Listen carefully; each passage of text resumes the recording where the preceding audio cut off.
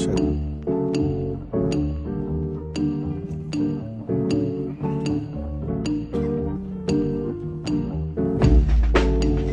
Welcome back to another edition of the No Further Comments podcast, a.k.a. the NFC. It's the week of October 3rd, and I'm your co-host, Alex Meacham. And to my left is the talented Mr. Glenn Riley. Man, just enlightening the Philistine before nightfall, buddy. Podcast number 8. And you know what that means? We always start off with our athletes that wore the jersey number 8. Glenn, let's start with baseball. Why don't you take a swing? A swing. You like that? I see you. Coming off... Coming off the opening pitch hot. I don't know. We said Joe Morgan, right? Little Joe Morgan, the big red machine. Hey, let me tell you, can I tell you something about Joe Morgan? I guess. Something I found out. Thought this was really interesting. So when Joe Morgan first got into baseball and he was playing with Houston, he used to drop his elbow. Okay. I don't know if you ever heard the story. When he hit, and he had a lot of trouble hitting. Uh-huh. So his teammate told him, why don't you flap it? Yeah. And that's how he developed the chicken flap when he was playing. And that led to him doing the chicken dance in the world's largest chicken dance here at the Oktoberfest. Yeah, I hate that tradition. And I love that. One thing that you're going to hate until they ask you to do it. One thing that always tripped me out about Joe Morgan is that in the 80s when they still played baseball games on regular television, Joe Morgan and I think it was Marty Brenneman and whoever else was on the broadcasting the joint, they would like occasionally veer off into pop culture and other subjects. Uh-huh. Joe Morgan, all about the baseball. It was almost that he was salty that they would even bring up anything other than the game in hand. You need that guy. Yeah. All right, who else you got? Number 8. Cal Ripken. The Iron Man. Yeah. That's a dubious record too. You just didn't get sick. Congratulations on your health, sir. Cal Ripken, born in Maryland. Okay. Dad coached, I believe, with the Orioles. Yeah. Yep. And had a brother to play for him as well. I remember I had his rookie card, but he didn't really pan out. Yeah, keeping it in Maryland. Who else you have? Number 8 baseball. Willie Stargell. Yep. Pops. Yep. We Are Family, Pittsburgh Pirates, pillbox hats. What's the best? Those are the best hats. The John Candelaria era. That Expo hat are my 2 favorites. Yeah, the Expo hat is slept on. I was a friend of mine's daughter appreciates my style and wanted me to dress her, and I was telling her like I was gonna get her Expos hat, and she was not having it. Wait. Wait a minute.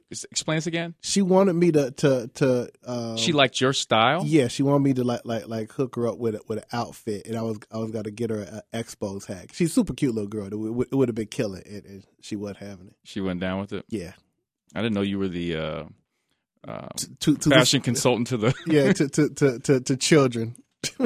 child fashion consultant, ladies and gentlemen. I'm worried. Yeah, Yogi Berra.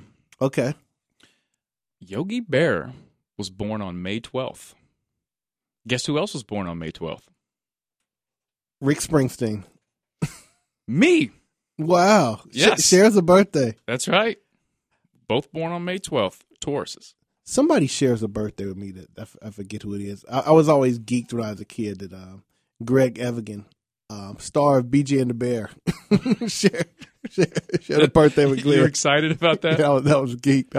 I was essentially a truck driver at that moment. Number 8, moving on to football. Steve Young. Yep. Troy Aikman. Yep. Rivals, the 2. Yes.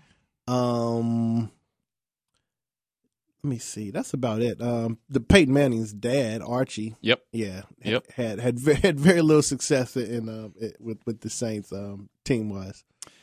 John Kitna. Okay. That man loved Jesus. Well, I'm going to give you an interesting fact about John Kitna. He did not become a Christian until college. Okay. Matter of fact, his mom and dad he doubled down on it once he got there. Mom and dad were non-religious. Okay. Yep. He converted them. Oh, he converted them? Yes. Oh, okay. But it wasn't until college.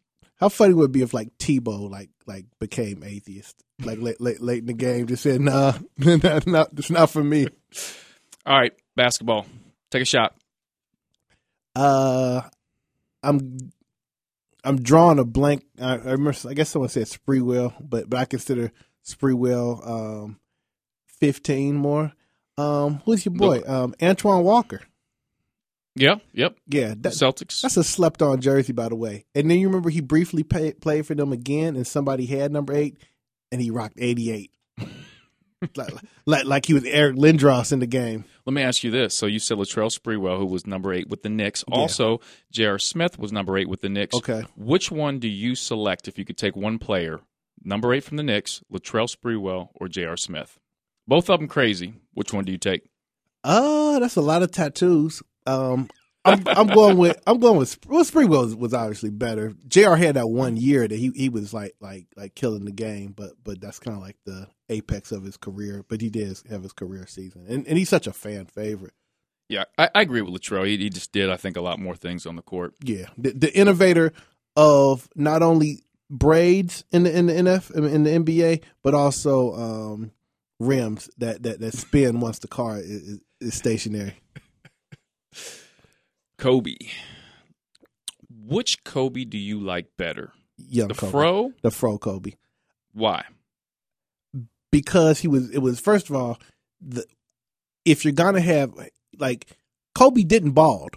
Kobe still has hair. He still could have had the fro. He could have maintained the fro all 20 years of his career or whatever. He could have, and it was an iconic haircut. And it always bothered me that he cut it because it's such a weird thing with Kobe.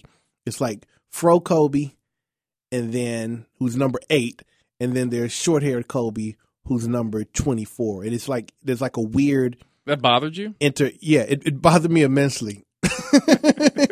You can't sleep at night? I'm haunted by this. Well, it just seemed like you had something going. You had your own thing. Nobody. I mean, who of the last 20 years has like the Kobe cut? You know what I'm saying? It was like his own thing. I mean, it's basically him and who's the former Laker great in the 60s? Who was you talking about the head of fro? Yeah, who was always at the he later became a Clippers GM or whatever. Oh, you know what I'm talking about. Oh man, yeah. Is it Elgin? Yeah, Elgin Baylor. Yeah, yep. He was the. Yeah, he did have that. Those were the only two guys in LA. Elgin Baylor and Kobe Bryant had the same haircut. Let me ask you a question. Oscar Robertson, he has managed to have the same exact haircut since literally 1963. Amazing. Like, it hasn't grown. It hasn't got any shorter, no hairline. It's got a little more salt and pepper. Yeah. But it's the exact same haircut. His haircut is the big O. Mr. Consistency. How funny would it be if you just went to a barbershop and just said, give me a big O? They know. They said, we got you. We got you, fam. Give me a triple double. Can I get 10, 10, and 10 on that? Speaking of Big O and the Bearcats, I want to bring up a number 8. A Bearcat great. Some have not heard this guy. If you're really a Bearcat fan, you've heard this guy. His name is Connie Durkin. He played for the UC Bearcats from 1955 to 1957. He was drafted by the Syracuse Nationals at number 5. Okay. Now, listen to this one. When he played for the Bearcats, matter of fact, he still holds the single-season rebounding record at 18.8 rebounds a game. They missed so many shots back in the day, though. Well, here's another one. And I'm going to ask you to see if you can guess this. Okay. Connie Durkin also has the single-game rebounding record. Okay. At how many rebounds a game do you think? Take a guess. This is back in the 50s, so. I'm going to say 41. A little lower. 36. Close, 33. Okay. Still holds that record. Now, sadly, Connie Durkin passed away in 2013. Okay. His daughter, Cammie, has been a longtime news anchor here in Cincinnati. Yeah, no doubt. Yep, Channel 12, WKRC. And 12 is the Big O's number. I like how you brought it all together. And that brings us to our anniversary segment. I want to bring up the anniversary of a CBS hit show. Okay. WKRP in Cincinnati. 1978, it debuted. It's the anniversary of the show. Okay. Aired for 4 seasons. That's all? That's all. But the syndication just really took off. And that's funny how sometimes that works with shows. They're only on for 4 or 5 seasons, but their syndication's like 16 years. Yeah, I never got that in oh wow, we're playing a theme song. Oh yeah, that's a great theme song right there. Yeah. Hey, hey, hey. I'm living on the air in Cincinnati.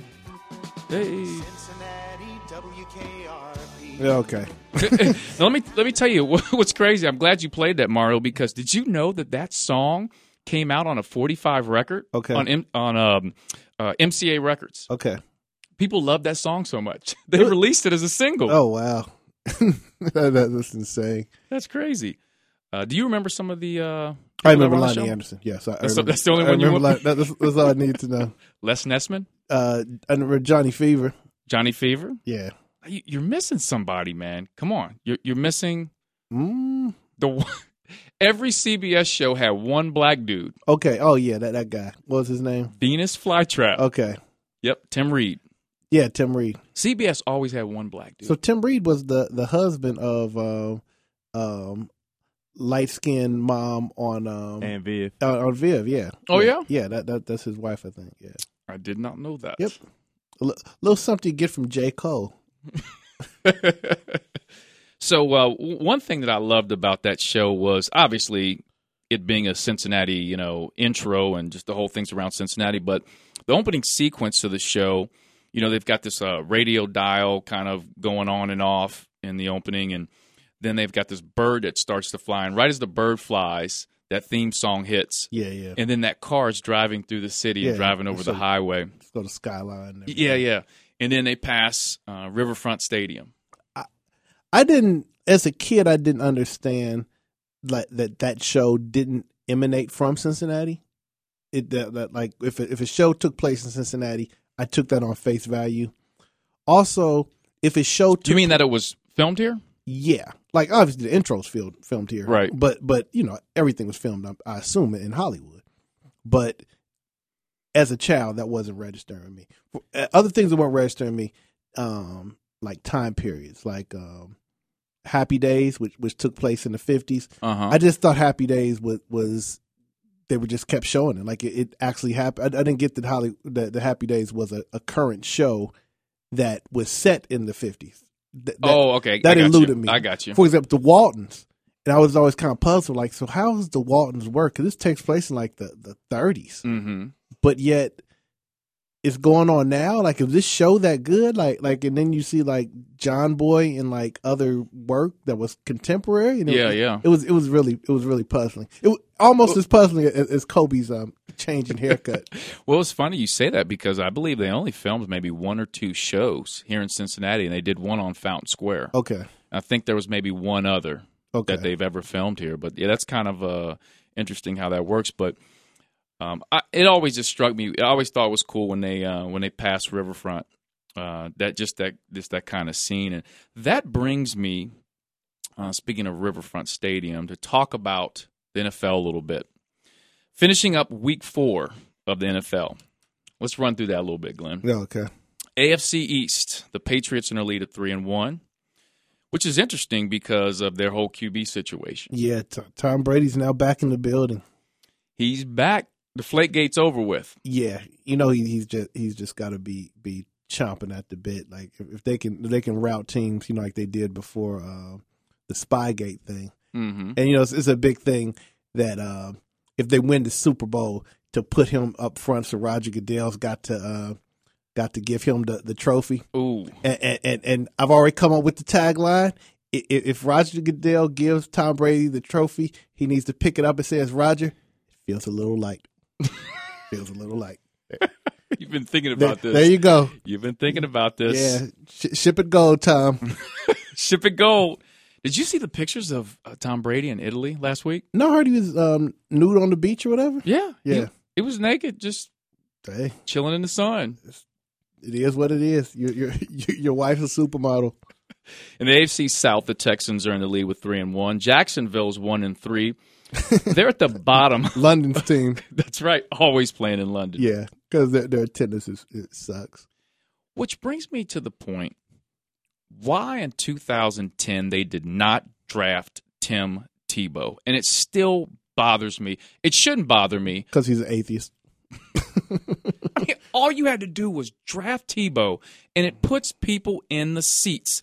The guy's in the state of Florida, at the University of Florida. He's from Jacksonville. Got a built-in audience right there. Yeah.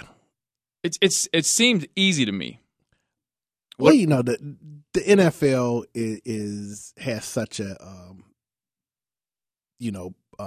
set ways of doing things that no one thinks out the box. So I don't know. I wish they would have done it just because it would have been fun. And teams, you know, I mean, especially after you saw Tebow win games in Denver and you saw Jacksonville be poor year after year after year, like it was the perfect chance to do it. Right. And I don't know. And I think the owner wanted to do it, but he didn't want to be perceived as, you know, interfering in the machinations of the team. But, you know, if I owned the team, I would be like, look, you're drafting Tebow and we'll just hire, you know, whoever's down to coach the team, you know, to build the offense around him. But yeah, you know, with Tebow, and I've said this to people who tell me Tebow needs to switch positions. Okay. And I say, you know what? You need to switch positions. Here's why I think Tebow refuses to switch positions and go to, you know, whatever other position other than quarterback. I think in his mind, he's still not failed as a quarterback. Okay. I think if he would have been the starting quarterback for Jacksonville and for a season he did not do well and it didn't pan out, I truly believe Tebow would have switched positions and still would be in the NFL. But I don't think he thinks he's ever failed. He has a God complex. I mean, I get it, but he's got to know the other side of the debate, which is you played a season's worth of ball and the manner in which you won these games was so statistically unlikely, and your, you know, percentage passer rating and all the, you know, the measurables were just really subpar. But, you know, they won when they won. I mean, I can never take that from me, and I'm always kind of like, look, I don't like to see anyone succeed and then not get another chance. Right. And that, I mean, you had to basically bring in arguably the greatest quarterback of this generation in order to supplant Tim Tebow. Right. So, but yet no other team. I mean, it's just a tribute to the stubbornness of the NFL. Because I've always had a thing that said you have 32 quarterbacks starting in the NFL every Sunday, if you don't include Monday and Thursday. You understand what I'm saying, people? Mm-hmm. There's 16 games. If there's somebody on the street that is better than one of these 32 quarterbacks, I mean, like, you can't tell me right now that Vince Young wouldn't beat out the 29th best quarterback in the NFL. That's laughable. Like, Michael Vick is still a top 32 quarterback. Now, you always have to have a rotation of young guys who might develop into something, so you can't necessarily count out, you know, someone who at the time isn't, you know, in the top 20. But, you know, you get these guys year after year, and they're kind of like, okay, I don't think that, you know, Blaine Gabbert's got what it takes to, like, consistently be successful in the NFL. But because he's a prototype quarterback, he's going to get way more of a look than they ever gave Tebow. And, you know, it just feels unfair. What do you think about Tebow taking his chances playing baseball? I guess he's got signed a contract to the Mets Instructional League. Yeah. I hope he does well. I mean, he was apparently good in high school. I mean, there again, that's an opportunity that probably wouldn't be afforded to most people. But, you know, as Max Kellerman said, do not ask for whom the bell tolls. The bell tolls for thee. First at bat, first pitch in the Mets Instructional League, Tebow hits it out the park. Yeah, the pitcher was told to groove him one. You think so? Right down the middle. Pitcher's name was John Kilachowski. Okay, that makes no difference. Remember that name. Remember that name. Ironically enough, his daughter works at Channel 12. You know, Jolie Kilachowski. Moving on to the AFC North, the Ravens are 3-1. That's fool's gold. And they lost to the Raiders. Yeah. Who are 3-0 on the road for the first time in 16 years. The Raiders are on the come up. I don't know how much I believe in the Raiders, though. I mean, I think they're much improved. Khalil Mack's a beast. Amari Cooper's a beast. Michael Crabtree has long been one of my favorite players because if I was to cast a show with a football player as an athlete, he would just be out of central casting. Someone who just seems like he's kind of arrogant but oblivious to the fact that he would be pissing people off and like bothersome, and he's got like a smile that just kind of resonates that. Mm-hmm. Yeah, so if he retires early, I've got a script for Michael Crabtree. Now, the Raiders are coached by Jack Del Rio, whose son is the starting quarterback for the Florida Gators. Oh, okay. Yep. It shows you how old we are. I remember when Jack Del Rio was playing for the USC Trojans. Time flies. Let's talk about, while we're in the AFC North, the Bengals. And I want to talk about those color rush jerseys. What'd you think about that? I like those. That was one that I approved of strictly because there is such thing as a white Bengal tiger. And that's kind of like, that was one of the Cincinnati Zoo's, trademark animals. And as you know, anything that would take our attention away from Harambe. I'm so sick of that. Why is that? How was that a thing? We didn't go with the Harambe color rush this year. Did you see the guy ran on the field? I forget what game it was. It might have been the Cowboys game. I'm not sure. Where the guy dressed as a gorilla ran on the field, and he was wearing a All Lives Matter T-shirt. Yeah. It's ridiculous. And apparently, because of is a thing with Cam Newton not being as fervently pro-black as people would have liked. And there's a meme out there that says, come on, Cam, we all know it's you. I'm like, that is terrible. That is too harsh. Stop it, people. Did you like the Dolphins color rush? Yeah, those weren't bad. So you like the Bengals better than? Yeah. Why'd they decide to do this? Because if you get a third jersey, people will spend money on it. Obviously.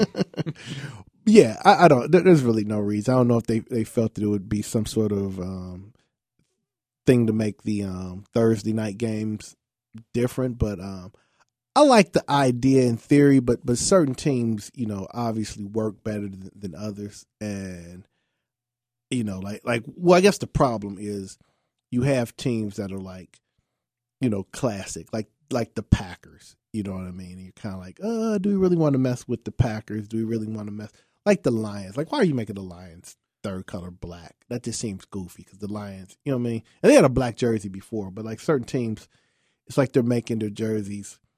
I mean, I would just prefer they just did throwbacks. Mm-hmm. Yeah, and I mean, if you can modernize, the modern teams, you can modernize their jerseys, but the teams that have like a historical significance, it always seems kind of dubious to like switch up what they're doing, but. Well, hey, the AFC West, the Broncos are 4-0 with a new quarterback. Yeah, and their defensive secondary is now known as no-fly zone. No-fly zone. I'm going to ask that you not take Ray Shrimmer in vain. The NFC East. This is where we're going to bring our super producer Mario in. The Eagles are 3-0. I believe they were on a bye week this week. Yeah, they were on a bye week. I think they got a win on that too, so. Still undefeated. And it's only 2 undefeated teams remaining tonight. After tonight, it only might be 1. So you're talking about the Vikings lose to the Giants? If they lose to the Giants, then the Eagles will be alone as the last undefeated team in the NFL. Yeah, okay. All right, Mario. We came into the studio today, and Mario's wearing his fleece Eagles pullover. Yeah, straight from NFLshop.com. Yep. And he had on the table a Tracy McGrady throwback jersey, which autographed. Which was really random. He just wanted to show us that he had it. You stunned, Mario. Yeah. What else you bringing in here next week, Mario? I'm bringing the Kings jersey in next week. Oh, okay. Mike Bibby. He's gonna. Wow, of all people. You're that dude that just has random. Is the Bibby jersey autographed? No, it's not autographed. Okay. If you were to go with a retro Eagles jersey, who do you get? And I have an answer in mind, and I'll tell you if you're right or wrong. Retro Eagles jersey. Who's your selection? How far are we talking? How far are we talking back though?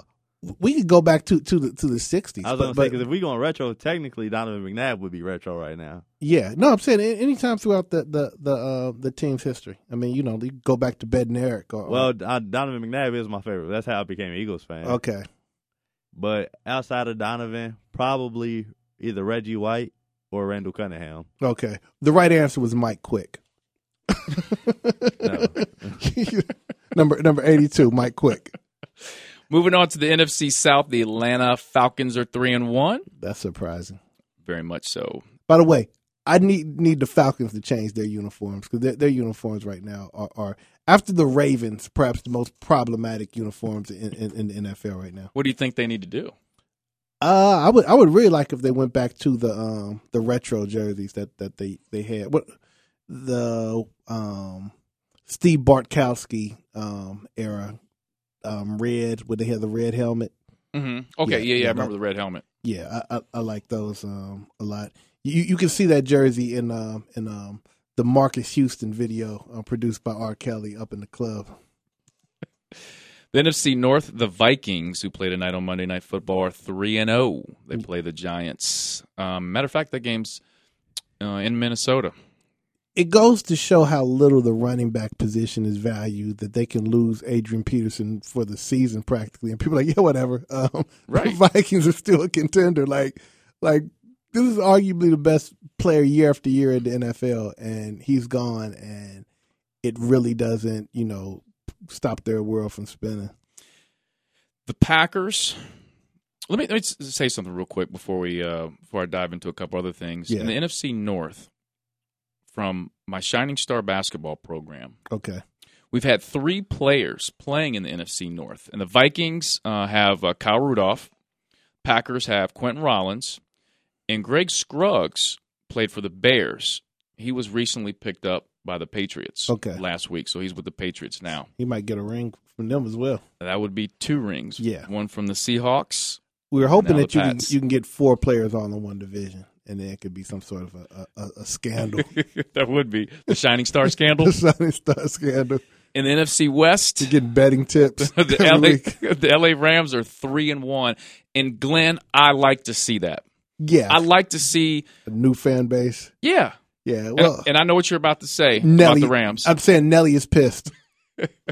No, tell me about the LA Rams. What do they need to change? They need to change their uniforms. Absolutely. And they need to get rid of the metallic gold and go to the yellow. And quietly, they need to rock the yellow jersey that they used to have back in the day. The Dickerson? No, previous to that, like the Bob Waterfield, Crazy Legs Hirsch era jerseys. They were all yellow. I think they wore them in the '94 season when they were rocking the 75th anniversary, and Bettis was wearing it. Okay, yeah, it was like all yellow, no accent color. So it's just yellow and blue numbers, yellow jersey, blue numbers, blue stripes on the sleeves, not on the shoulders, and white pants with blue stripe down the side. Mario is nodding his head in complete agreement. He approves that. Yeah. Now the problem is their blue jersey of that same kind is not as good. So with the blue jersey, you would almost want to go with but you like the Vikings in the Randy Moss era. Mm-hmm. Their the templates of the home and away jerseys were different. Well, Randy Moss is on the screen right now. Well, actually, that's not. But they actually just showed a Randy Moss clip right before that. Yeah, yep. We have a TV in here. It's a flat screen, and it's more expensive than anything I own in my house. But yeah, if they could get their jersey situation straightened out, that would I think that's coming down the pike. But I don't know what it would be a way to distinguish. Yeah, but what's salty is their first year in St. Louis, they their first few years they had the yellow jersey before they switched. And then they switched. Yeah, and they won their Super Bowl in the gold. Yeah, in the yellow. It was the last year in the yellow. Oh, did they? Yeah, that's kind of a weird thing. Like so Kurt Warner, Marshall Faulk, their first year of stardom there. They're in the old joints. Well, speaking of LA, I'm going to use L.A. as a segue. Each week, we use a famous person's life as the theme of our episode. This week, it's the life of Tom Selleck, or more famously known as Magnum P.I. Tom Selleck was born January 29th, 1945, in Detroit, Michigan. Okay. Moved to Sherman Oaks, California as a young guy. Sell out. He was a model when he was young. Me too. You sound like Trump now. Like you just throwing your little zingers in. Here's an interesting fact about Tom Selleck that I guarantee you most people don't know. You're guaranteeing that. I'm guaranteeing that. This a money back guarantee? He earned a scholarship to play basketball. At USC. Okay. Most people would never know that. He played with O.J. Mayo. Now, have you ever seen University of Southern California before? Have you ever? I know you've not been there, but because you've not really been out of the state in a long time, right? I've been out about this. Not for legal issues. No, I've been. No, I go to. I haven't been on a for real vacation other than Chicago, and probably it's going on 15 years. It's really sad because I've been everywhere. Like when I was a kid, like we went on a vacation like every year. So I've been like in the 90s. I was all over the map. I was Carmen San Diego for the 90s. Have you ever been to California? Yeah. Okay. I've been all up and down the western seaboard. There you go. Yeah, I went to San Diego, L.A., San Francisco. Okay. Yeah. You were really young? No, I was a teenager. Did you get a chance to go to South Central L.A.? I avoided there. Shame on you. Yeah. Well, that's where USC is. Yeah, I heard it's really in the hood. Well, in South Central's changed a lot. Now apparently it's called South L.A. Okay. They've changed it to make it seem like it's different. It's all about branding when it comes to gang warfare. Well, a lot of South Central has changed. It is almost 92% Hispanic now. Okay. Where I flipped that, it used to be 98% black. Okay. It looks totally different. Once the Hispanics came, the blacks didn't. They were like, "We out of here." I mean, what's the? I don't. I would really like to know in the minds of a racist housing sector, which is least desirable. Like, is there a thing that like did the Mexicans bring up or bring down the property value in South LA? That's right. You got to say South LA. South LA. But I've always wanted to go to a football game, a college football game at USC. Then it's always just seemed cool to me.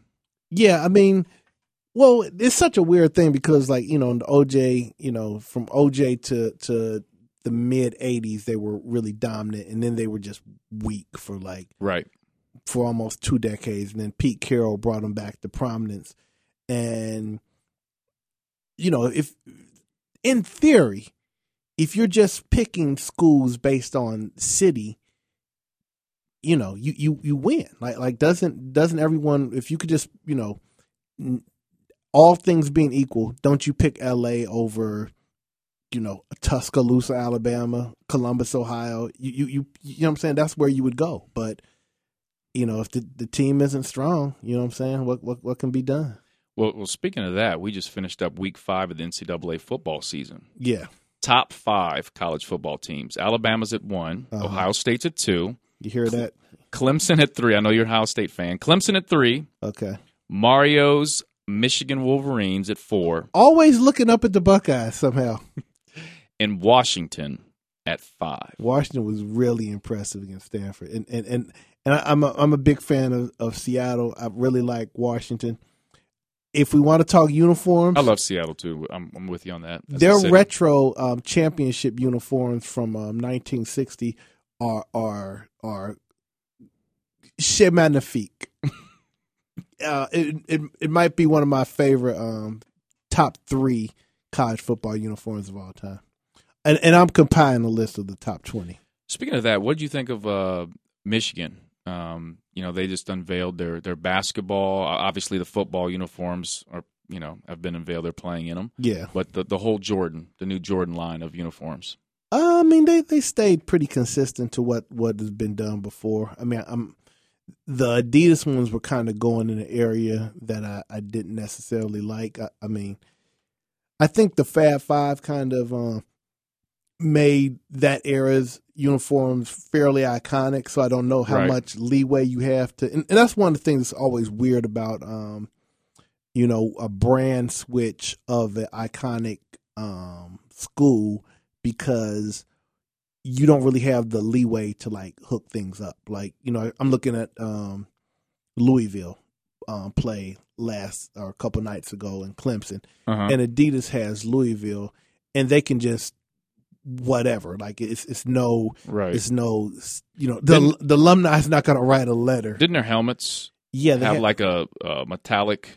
Yeah, it's like liquid metal or whatever. Yeah, like. And aren't they wearing an Ali thing on the back of their helmet too? Yeah, I think they're like some butterfly patch. Or yeah, that's right. Yeah. And let me tell you, that kid Lamar Jackson is the fastest human I've seen since Ben Johnson. They've been pretty good. Yeah. What do you think about the college football season so far? I mean, college football season always has a share of wackiness. It's weird. Some of the teams that were slated to be good, like Oklahoma, is basically already out. Notre Dame is already out, which pleases me. So, why do you like to see Notre Dame lose? I think Notre Dame and Michigan are the two most entitled fan bases in college football. I used to love when they play each other because it just guaranteed a loss right off the bat. Like bam, one of you all is out of legitimate contention. And we're not even in week 3 yet. So, and they're supposed to be resuming that rivalry. So I look forward to that. Well, LSU. With glee. LSU at the beginning of the year was preseason top 10. Yeah. And they fire Les Miles. They're out of the top 25. And I will be in the house on Saturday for the Florida Gators versus LSU game. Oh, okay. In the Swamp. I'm headed down there. That should be interesting. Yeah, I was pretty... Hold on a second. I was pretty excited to head down to this game, especially when I decided to go down preseason. Okay, thinking LSU was going to be a dominant. Yeah, thought Fournette was going to be. Oh yeah, kicking butt and taking names. But it's always jumping in the swamp. Yeah, Mario, what do you have? All right, so I've been on this whole kick since Les Miles got fired. I think UC should go after Les Miles. Well, that's you bring up a topic that a lot of people were talking about. I was at the Bearcat game the other night, and a lot of people want Tommy Tuberville gone. And I wouldn't be surprised if he's gone at some point. I don't know if you fire him in the middle of the year or at the end. The problem's going to be the buyout with him. I think they're worried about that. But I think Les Miles would be a good choice. I also like if Texas loses to Oklahoma. Oh, if you get Charlie Strong. Charlie Strong would be a great hire. Matter of fact, I'll make that call for them. I would love to see him here. I agree with that. I wanted him to be the Michigan head coach before he accepted the Texas job. So pre-Jim Harbaugh even being considered to go to Michigan, I wanted Charlie Strong. But he goes to Texas. Harbaugh comes over. The rest is history. Then there'll be the 2017 history by the weakest schedule in NCAA. Oh, it says an Ohio State fan. Okay. Oh, who played Oklahoma, sir? Ranked higher than Ohio State at the time. Here we go. Mario Glenn going at it. Well, you know the rankings, man. Wait, did Michigan just beat Minnesota, who was ranked in the top 10? No, it was Wisconsin. Oh, Wisconsin. But get your facts right before you make an argument against Glenn Riley about the Ohio State Buckeyes, sir. Okay, so they just beat Wisconsin, and they'll beat Ohio State this year. And I think Ohio State right now is the best team in the Big Ten right now. So what's going to happen in the next more games will be played. Michigan will get into a better groove. Who lost their left tackle for the season yesterday? We did. Hey, Michigan did, and that's fine. You know what? But it's a thing called depth. And when you have a great coach, you have good recruits, and those good recruits who were backups are now great players on the field. I've got to share a little fact with you, Mario. In the last 8 years, this has been the commonality of all 8 champions. They either had that year's reigning Heisman Trophy winner, or they were coached by Nick Saban or Urban Meyer. Something to think about as you go to sleep tonight. And on that note, I'm going to segue this Michigan talk. The more things change, the more they stay the same. I'm going to segue this Michigan talk back to that means nothing. Back to a Michigan native, Tom Selleck. Okay. All right. Tom Selleck first appeared on The Dating Game in 1965, and then he reappeared in 1967. So the first one didn't work out. I don't know. I don't think so. Then he was in Pepsi commercials. He played some. Okay. He played some. You know what a commercial can do for you. Oh, it could set you off. Tyrese. Yeah, always Coca-Cola. That paid off big time for him. Tyrese is so. I get so sick of his what's the word I'm looking at for Tyrese's Facebook posts? His self-serving. Well, Tom Selleck played a few bit part movies here and there, but he landed a role as a private investigator on the Rockford Files with James Gardner. Okay. Now, this role as a private investigator led him to get the leading role in the show Magnum P.I. as he played Thomas Magnum. Thomas Magnum. Who is the writer on that?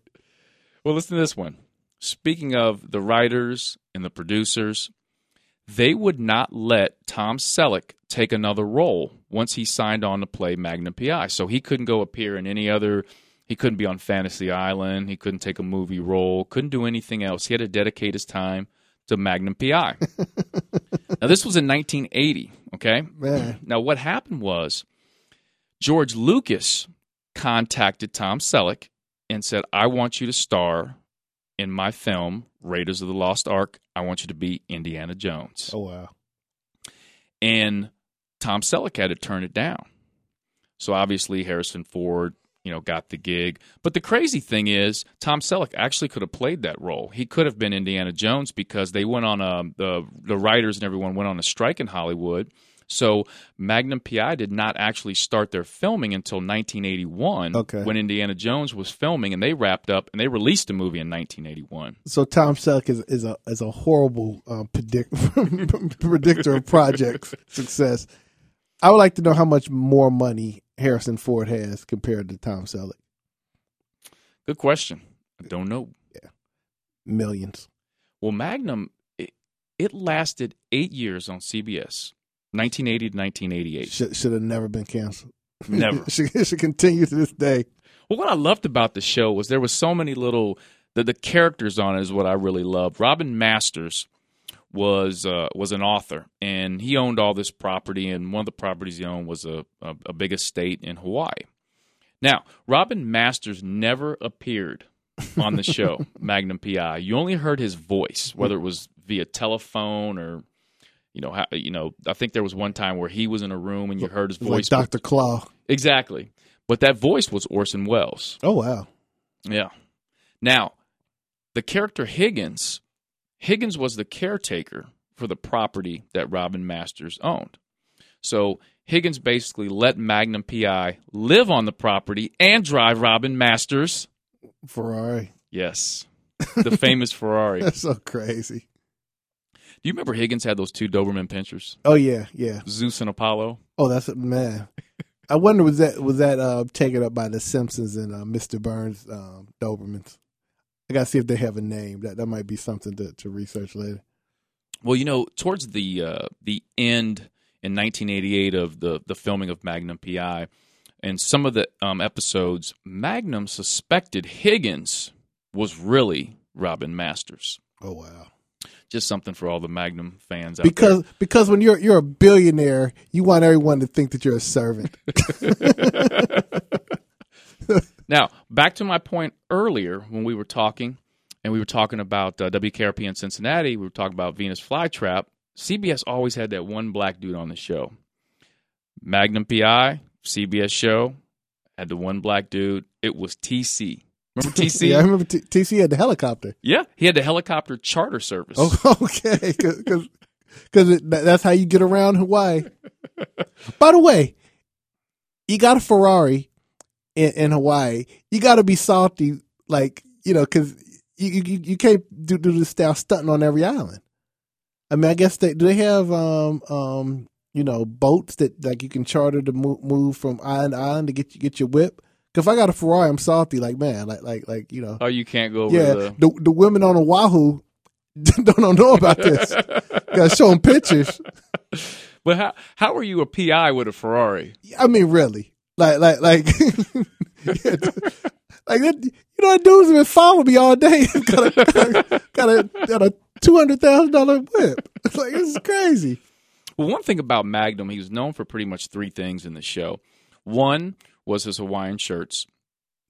Two, his thick mustache, which we're going to talk a little bit about that mustache a little bit later. We're going to get to my mustache list. I'm excited for that. And then third, his Detroit Tigers hat. Okay. Now, obviously, he's from Detroit, like I said earlier. He was at one point a minority owner of the Tigers. Okay. Played in the movie Mr. Baseball. As a Dodger. Incredible. Yeah. Big baseball fan. Okay. Which brings me to a little bit of baseball talk. Oh, man. Really? We have to? Oh, man. Yeah, I think there's a couple interesting things going on with the regular season baseball is finished up. Just ended, yeah. And the following teams have clinched their division. Boston Red Sox, shout out Andrew Benintendi from Cincinnati, okay, Madeira High School. The Indians. Native Americans is what we call them now, Alex. I'm sorry. Texas. The Nationals. The Cubs. Yeah, go Cubs. Do you want the Cubs to win it all? Yeah, I do. And Chris Bryant, big fan of that cat. He's down with the Tykes as well too. Chris Bryant. Tell everybody what a tyke is. It's a like a art character style that I vetted a few years back, and now doing some big things. I don't want to be too self Glenn centered on the cast, but Chris Bryant likes him. We might be doing some projects with him. I came up with this logo for Chris Bryant. It's a K, but it's also a B. It's KB. And you ready for this marketing struggle, genius? Yep. You know what KB stands for? Curse breaker. Curse breaker. That's right. Look at the curse of the GOAT. Chicago Cubs. KB, curse breaker. That's marketing, people. Well, the Cubs were the first baseball team this year to win 100 games. Okay. And the Twins were the first to lose 100 games. Well, in fairness, they do play 500 games in the Major League Baseball season. 100. What do they play? 162? Yeah. Is that right? Yep. Losing 100 games is hard, man. That's hard. But you still won 60. But, I mean... It's just percentage-wise. It's like, yeah. But you still got to sit through a 3-hour game. Yeah. I would love to... What's the time on that? 100 games? Yeah. With 3 hours? That's crazy. That's a lifestyle. I would really like to know... like when I'm an old man, if I just say like, look, I'm just gonna get down with a baseball team. Like I'm just gonna really, you know what I'm saying? Like that's gonna be my thing, my stick. I'm gonna just go to the baseball game, like follow, because I don't even know how that would be like to follow a, you know, I'm not saying it's difficult to follow a football team, but like the Bengals played on Thursday, and Sunday came around, and I was kind of geek. Like I don't really have to.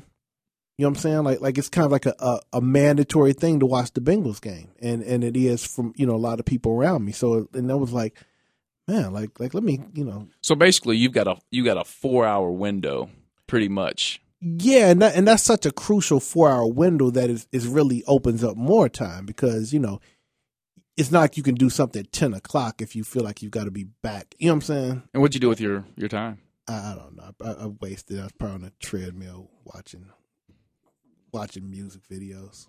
But the point is, I could have done something. You know what? And let me ask you this. I don't know if you know the answer to this. We need to find out. I doubt it.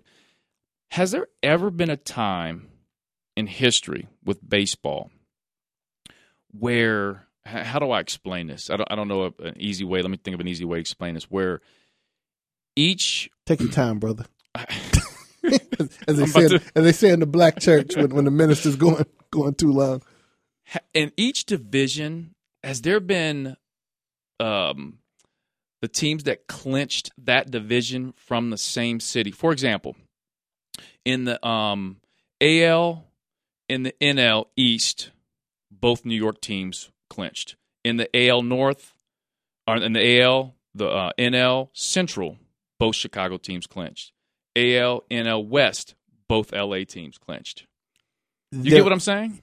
Not in one season that didn't happen. I mean, like in one season. Yeah, like I said, the 2 New York teams have done it. The 2 LA teams have done it. The 2 Chicago teams may not have done it, but I don't think there was ever a year in which you basically had the playoff teams. If 8 teams made the playoffs, it was actually only 6 cities because it was an overlap on 3 of those or whatever. Mm-hmm. But yeah, I'm not. I doubt that has happened. Yeah, I doubt it too. But that'd be pretty cool. But it would be the LA teams and the New York teams. There is a possibility that could have happened. I don't. The New York teams are weird because they have found themselves to be equally successful very rarely in their history. Uh-huh. We did have a Subway Series a few years back with Mike Piazza, Roger Clemens, Mets Yankees joint, but it doesn't happen too often. You know, the Yankees were dominant for, the Jeter era almost yearly. Mm-hmm. And obviously, now what you did have in the 50s during that run, you got the Giants, who were the NL team. You got the Subway Series with the New York Giants before they moved to San Francisco and the Yankees. Mm-hmm. And then the one year Brooklyn, or a couple years, Brooklyn bubbled up and they finally won a World Series as well. So you basically had all 3 of those teams being really good at the same time. Mm-hmm. Well, let me segue a little bit into the Dodgers is the last team that clinched that we hadn't mentioned yet, and I want to bring up a little Dodger conversation. All right, you ready for this? Sure. October 2nd, 1936. Okay. The Yankees beat the Giants 18-4 in the World Series. A young man named Vince Scully in New York City was walking home from school, and he saw the score of the game posted up on this storefront. Giants lose 18-4. Okay. He felt bad for the Giants, so he said, "You know what? I'm going to become a Giants fan. I want them to do well." Okay. So from that point on, he became a Giants fan until 1950, when he became the broadcaster for the Brooklyn Dodgers. Okay. Fast forward to October 2nd. With Red Barber. October 2nd, 2016, 80 years later to the day when he became a Giants fan. Uh-huh. Vince Scully called his last game as a broadcaster for the Dodgers, and the game was against the San Francisco Giants. Yes, ending 67 years in broadcasting. Oh wow! Yeah, they did that. They hopefully they did that bit of scheduling. Yes, intentionally. Yeah. So you know what they haven't asked me. I haven't heard anything of. Obviously, he wanted the Dodgers to win, but I think he's always been on record as being a Giants fan. Okay. So it was kind of a win-win. Dodgers had already clinched, and I believe that gave the Giants the wild card game. Okay. I think that win. So kind of a win-win. My cousin is a huge Giants fan. He lives in San Francisco. Okay. Yeah. Now, Vince Scully called the 1974 World Series the Dodgers versus the A's, in which the A's won behind the MVP of the series, Rollie Fingers. Speaking of great mustaches, that was a mustache all-star team. You also had Catfish Hunter. Yes, that was known for his mustache. But what happened is the owner basically Charlie Finley basically let the players know that he wanted them to grow facial hair to appeal to like the young people and like the counterculture flair of that time. And they had like the Technicolor yellow and green uniforms and stuff. I'm pressed to do some sort of artistic motif of the era of that time.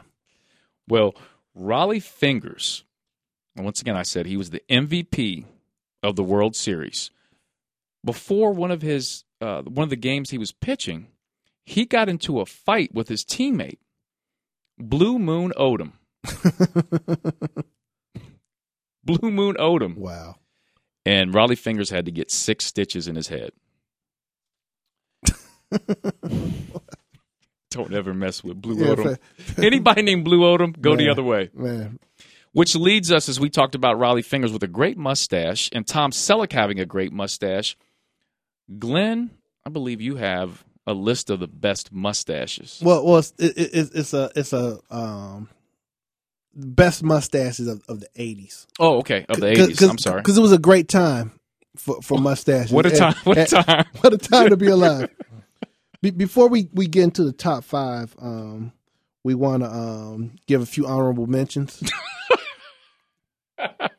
Shout out mustaches. Yeah, Gene Shalit, famous movie reviewer, movie critic for NBC, the Today Show. Mm-hmm. Walt Clyde Frazier, still keeping up the stash to this day. And as we mentioned, the brothers Walter and Wallace Scott of the seminal R&B band, The Whispers. No, okay, wait. Why did these guys not make the top 5? Why are they honorable mention? No, here's what you have to understand. They both couldn't be number 5. So in a random selection, I'm giving Wallace the number 5 role because a mustache isn't something that you get to share. And if folks, if you don't know who they are, please Google search them. Yeah, you'll find some great outfits too. Number 4, professional wrestler Rick Rude. The ravishing Rick Rude. Ravishing Rick Rude, who is known for his suggestive dances and airbrush tights, which featured women hands grabbing upward on his thighs. Number 3, Geraldo Rivera. Oh yeah, iconic mustache that's still going strong today. How do you describe his mustache? I don't know. It really has a lot of width. It's like it extends it's strong. Yes, it extends far past the point at which the corner of your mouth ends. It just keeps going. It's so crazy. Like what does he think when he's waking up in the morning and like looks in the mirror? This is a work of art, ladies. Yeah, but number 2. Mm-hmm. Say It Isn't So. You're Out of Touch. One-on-one, I want to play that game. We're not talking about Daryl Hall, people. We're talking about Mr. John Oates of Hall and Oates, the seminal 80s blue-eyed soul duo, Hall and Oates. Hall and Oates, put it down, people. If you're not familiar with Hall and Oates, you need to please pause this podcast. Go to iTunes, find Hall & Oates' greatest hits, and enjoy the 1 minute and 30-second snippets of audio gold that was Hall & Oates. A lot of people don't know that. I Can't Go For That. I can't go for that. No. That bass line is what Quincy Jones selected to be the foundation of Billie Jean. And that is the song that they chose to be the entry point into the Thriller album, which is the highest selling album of all time. Wow. Yeah. And they had all the songs done, but they were looking for a sound to be, what would be serve as the they didn't feel like they had an opening single. And they heard I Can't Go For That, and that was where we found ourselves in 1982. But number 1 on the list is a man known as Ted Lang, but you would know him as Isaac from The Love Boat. Love, exciting and new. I don't know what this is. That's the original Love Boat. I don't.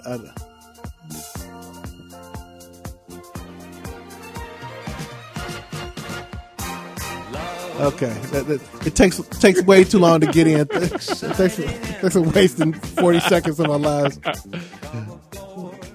You like that song?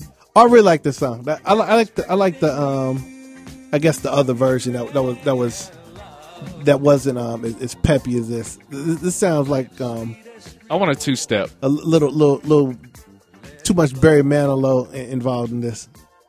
By the way, Barry Manilow has a strong greatest hits. We're gonna have to get into the sounds of Barry Manilow at some point. I would agree with that. A little fun fact about Isaac from the Love Boat. Okay, he directed several of the Love Boat shows, and then went on to direct quite a few shows. Okay. Matter of fact, I think as of 2014, his name is Ted Lang, sir. Isaac from the Love Boat. But isn't that funny how you call him Isaac from the Love Boat? Yeah. That's his last name, from the Love Boat? Boat? From the Love Boat. Well, and Tom Selleck, his mustache it made him a sex symbol back then. And what's shocking about Tom Selleck is the fact that he's only divorced one time. Well, good for him. Like you because everyone knows in Hollywood you get 4 of them free. Which leads to one of the biggest divorces in a long time in Hollywood.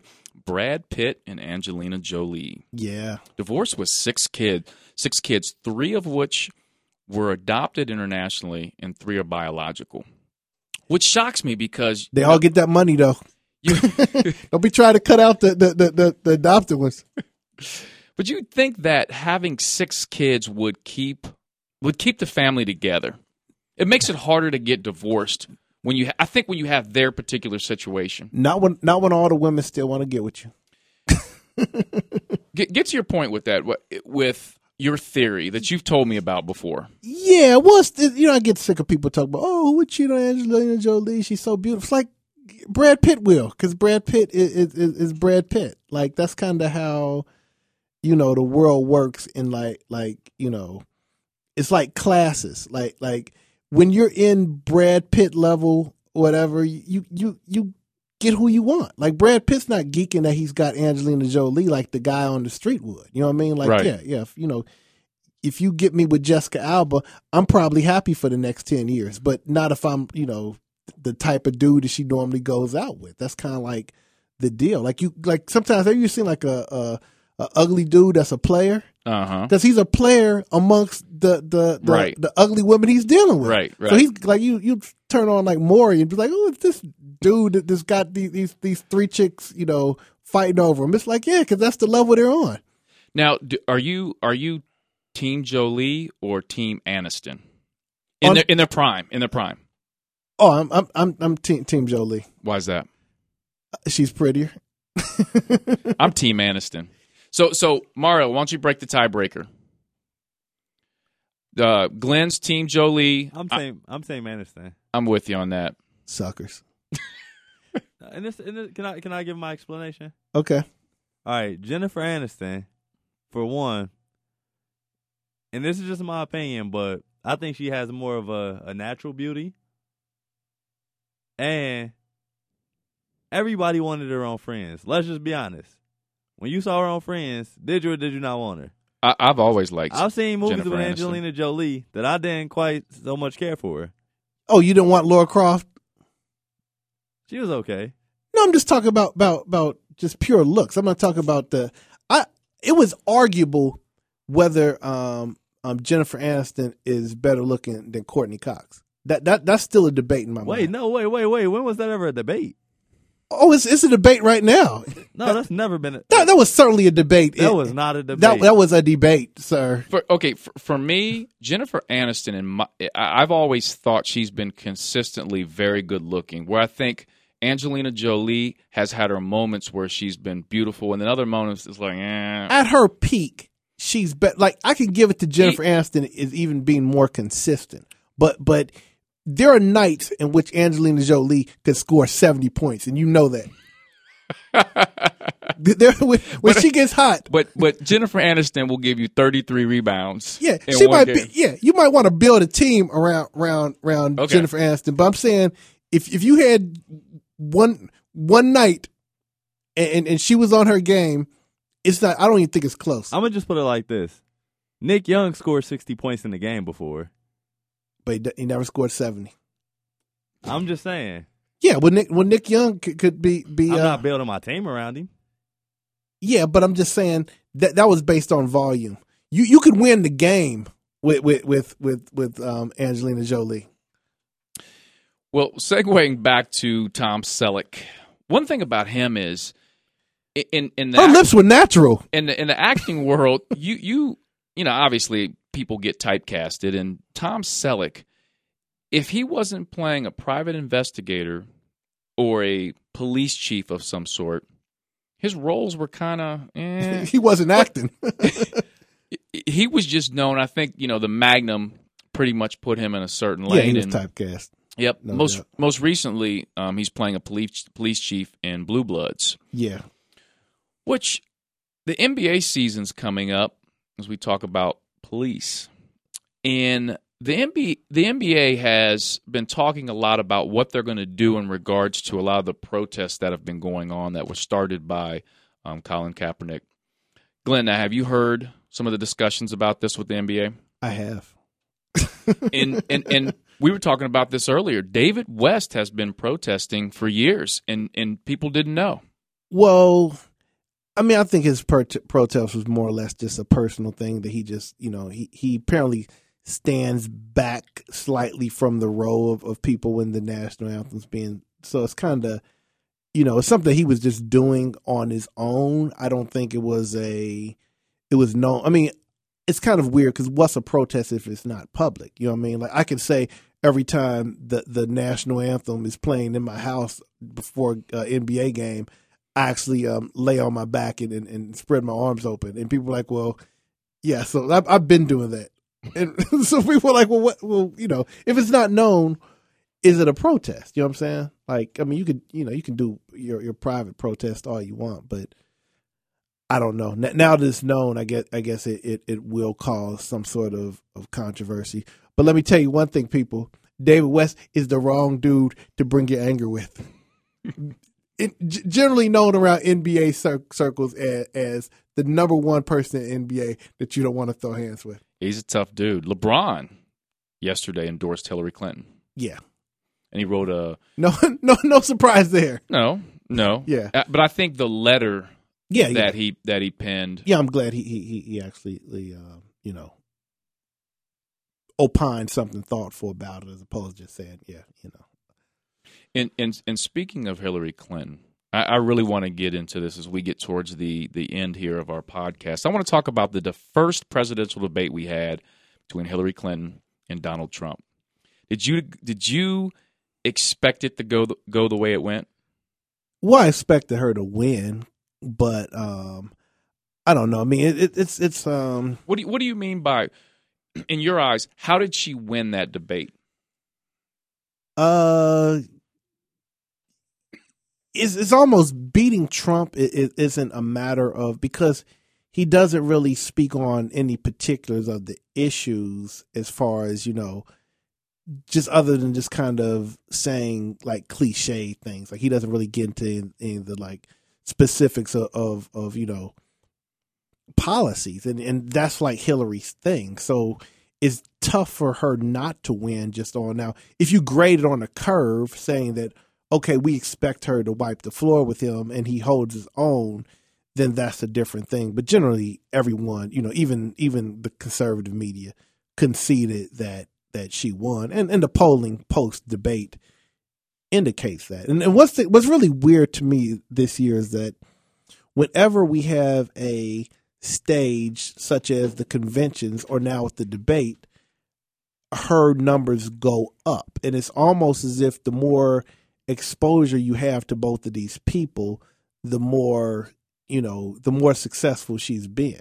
So I don't know what explains for the downtime, the polls start to close. So like it'll probably narrow again before the next debate, and then they'll widen and narrow and widen. But yeah, I mean. Well, here was my thing with the debate. I looked at it as this. Okay, you've got your Clinton supporters and you got your Trump supporters. I don't think either one are moving. I think it's the people that are undecided going into watching the debate.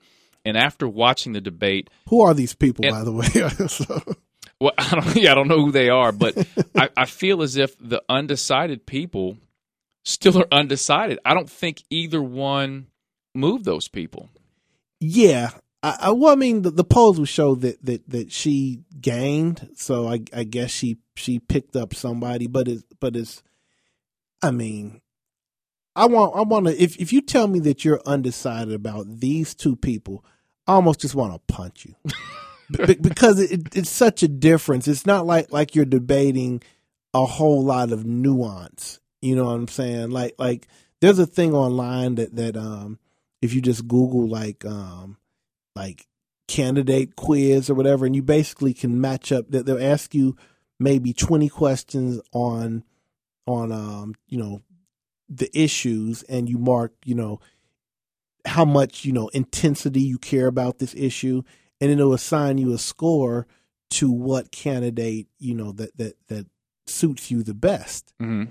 And nobody's coming up with like 50-50. Mm-hmm. It's impossible. Like I did mine, it was like 98% Jill Stein, which is like the super liberal candidate, 96% Hillary Clinton, then like 37% Gary Johnson, 26% Trump. So I can't see like there's no series of those questions unless I'm so weirdly distant on certain issues that everyone would kind of like you wouldn't be super in favor of gay marriage and super against marijuana legalization. Mm-hmm. Like who is that person that says like, yeah, gay marriage all for it, legalization of marijuana, no way in hell. so yeah. Well listen, watching the debate, and I going to college and being a communication major and having to give speeches and watch speeches and all that, I kind of look for those things when I watch debate style. You majored in dance, and I got moves, this.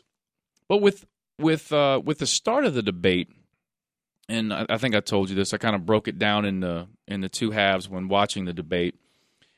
Hillary Clinton seemed that she was over prepared for the debate. At the start, it was very apparent to me, and Trump was I thought he was loose, but I thought a little bit after the 45-minute mark, Hillary started to relax a little bit, partly because Trump was just saying, dumb stuff, but she made halftime adjustments. She made a halftime adjustment, and she started to loosen up, and like Urban Meyer, and then Trump just he starts to lose his cool. And what was the deal with saying that he could have said some very ugly remarks about like, if you're not going to say them, then why imply that you could have said them? Right. Because that in itself is essentially bringing up the point in which you said that you were so dignified not to mention.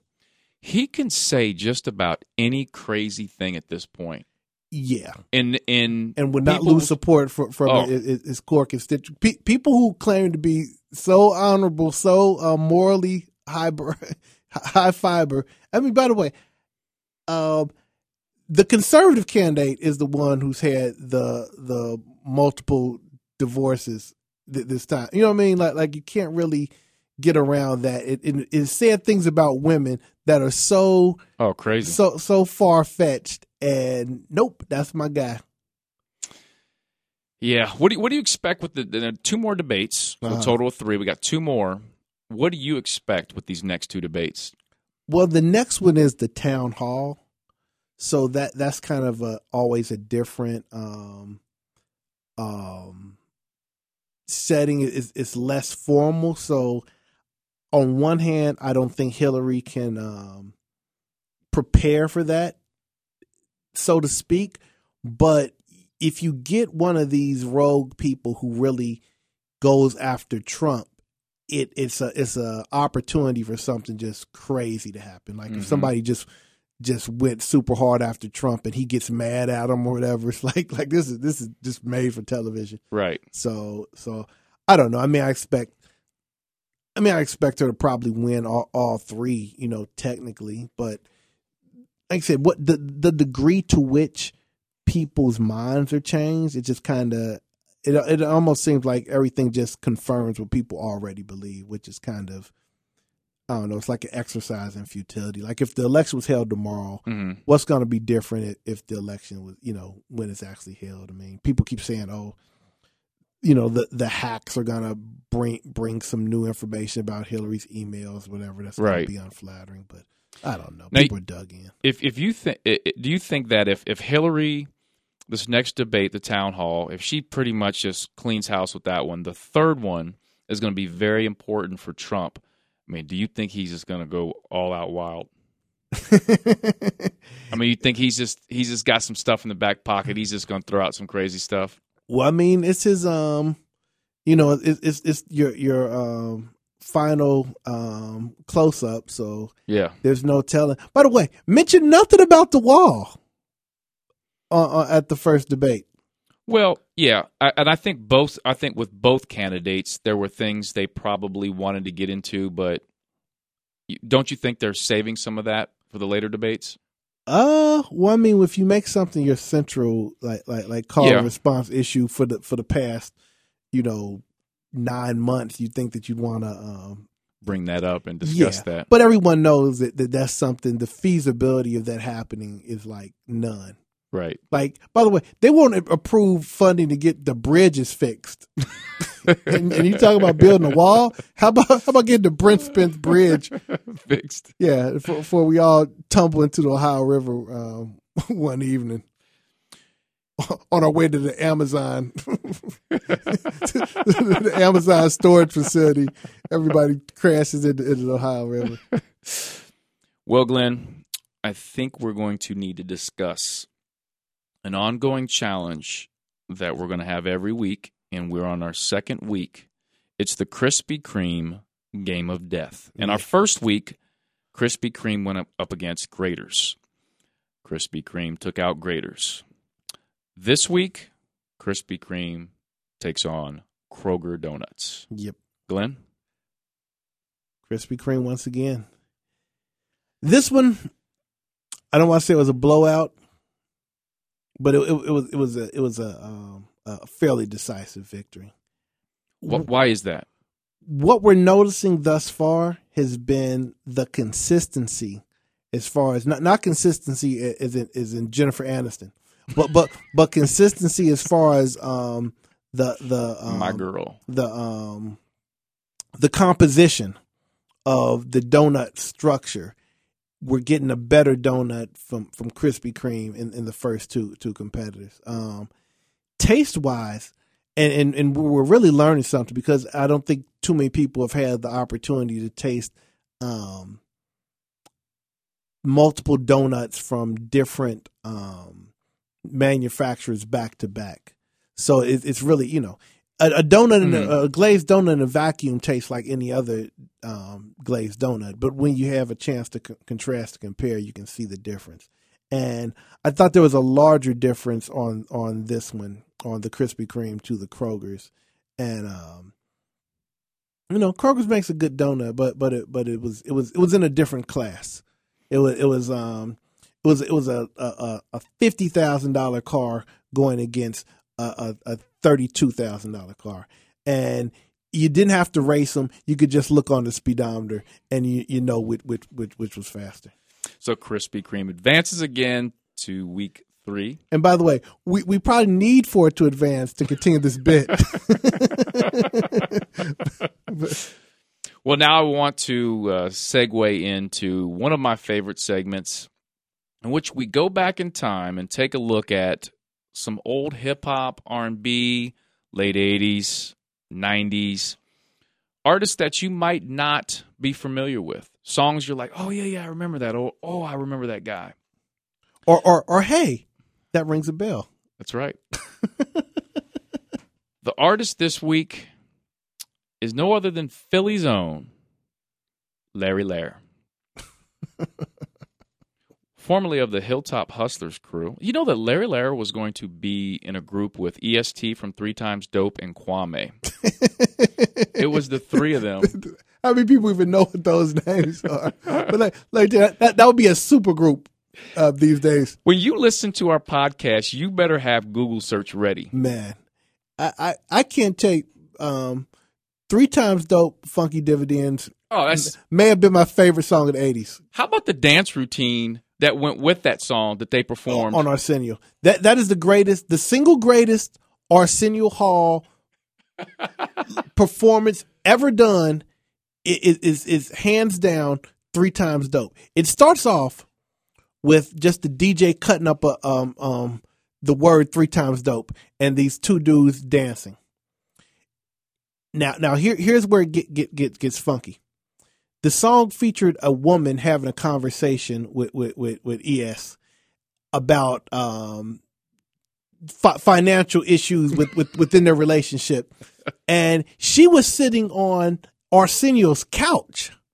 So in the middle of the round, when he's talking to her, he goes over to Arsenio's couch and is rapping to her. And this is full utilization of the stage, people. No one ever broke the 3rd wall in that manner before 3 times dope.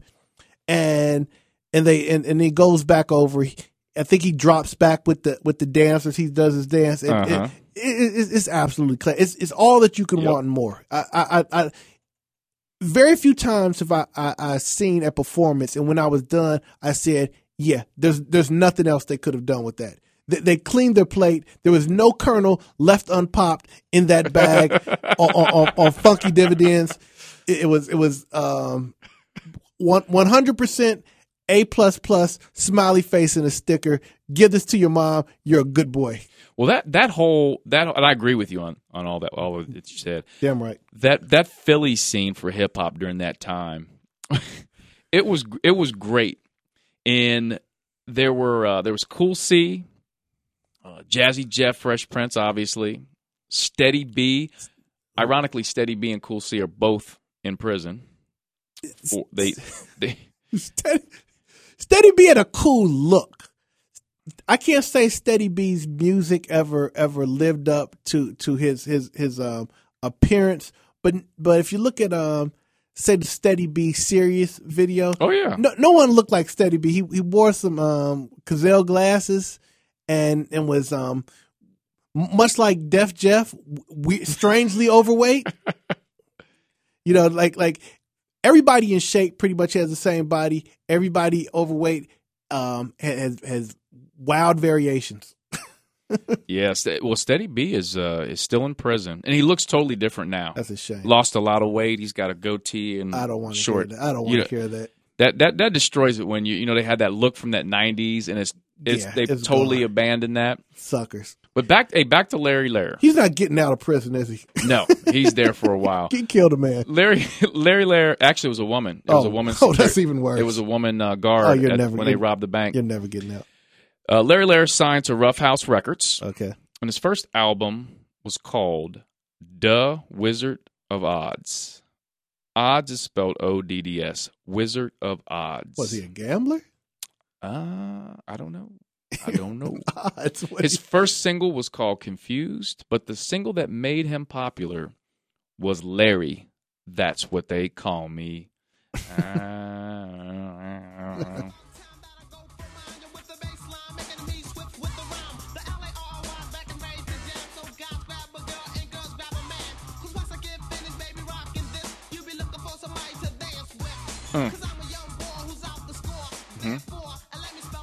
Spell it.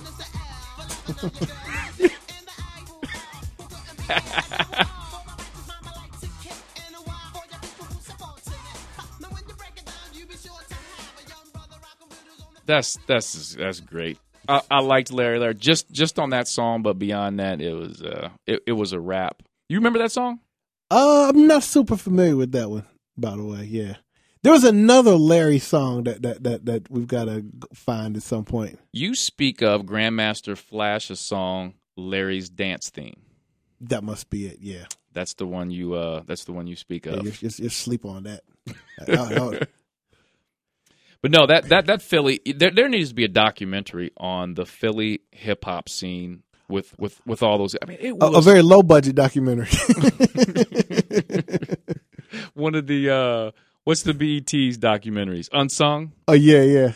By the way, I'm a huge Kwame fan. BET Awards is coming up. Rap Hip Hop Awards is this week, right? Oh, is it? Yeah, we got to watch that just for the ciphers. Oh, yeah. Oh, yeah, that's right. Yeah. That's right. Nothing else is really important in the Big T.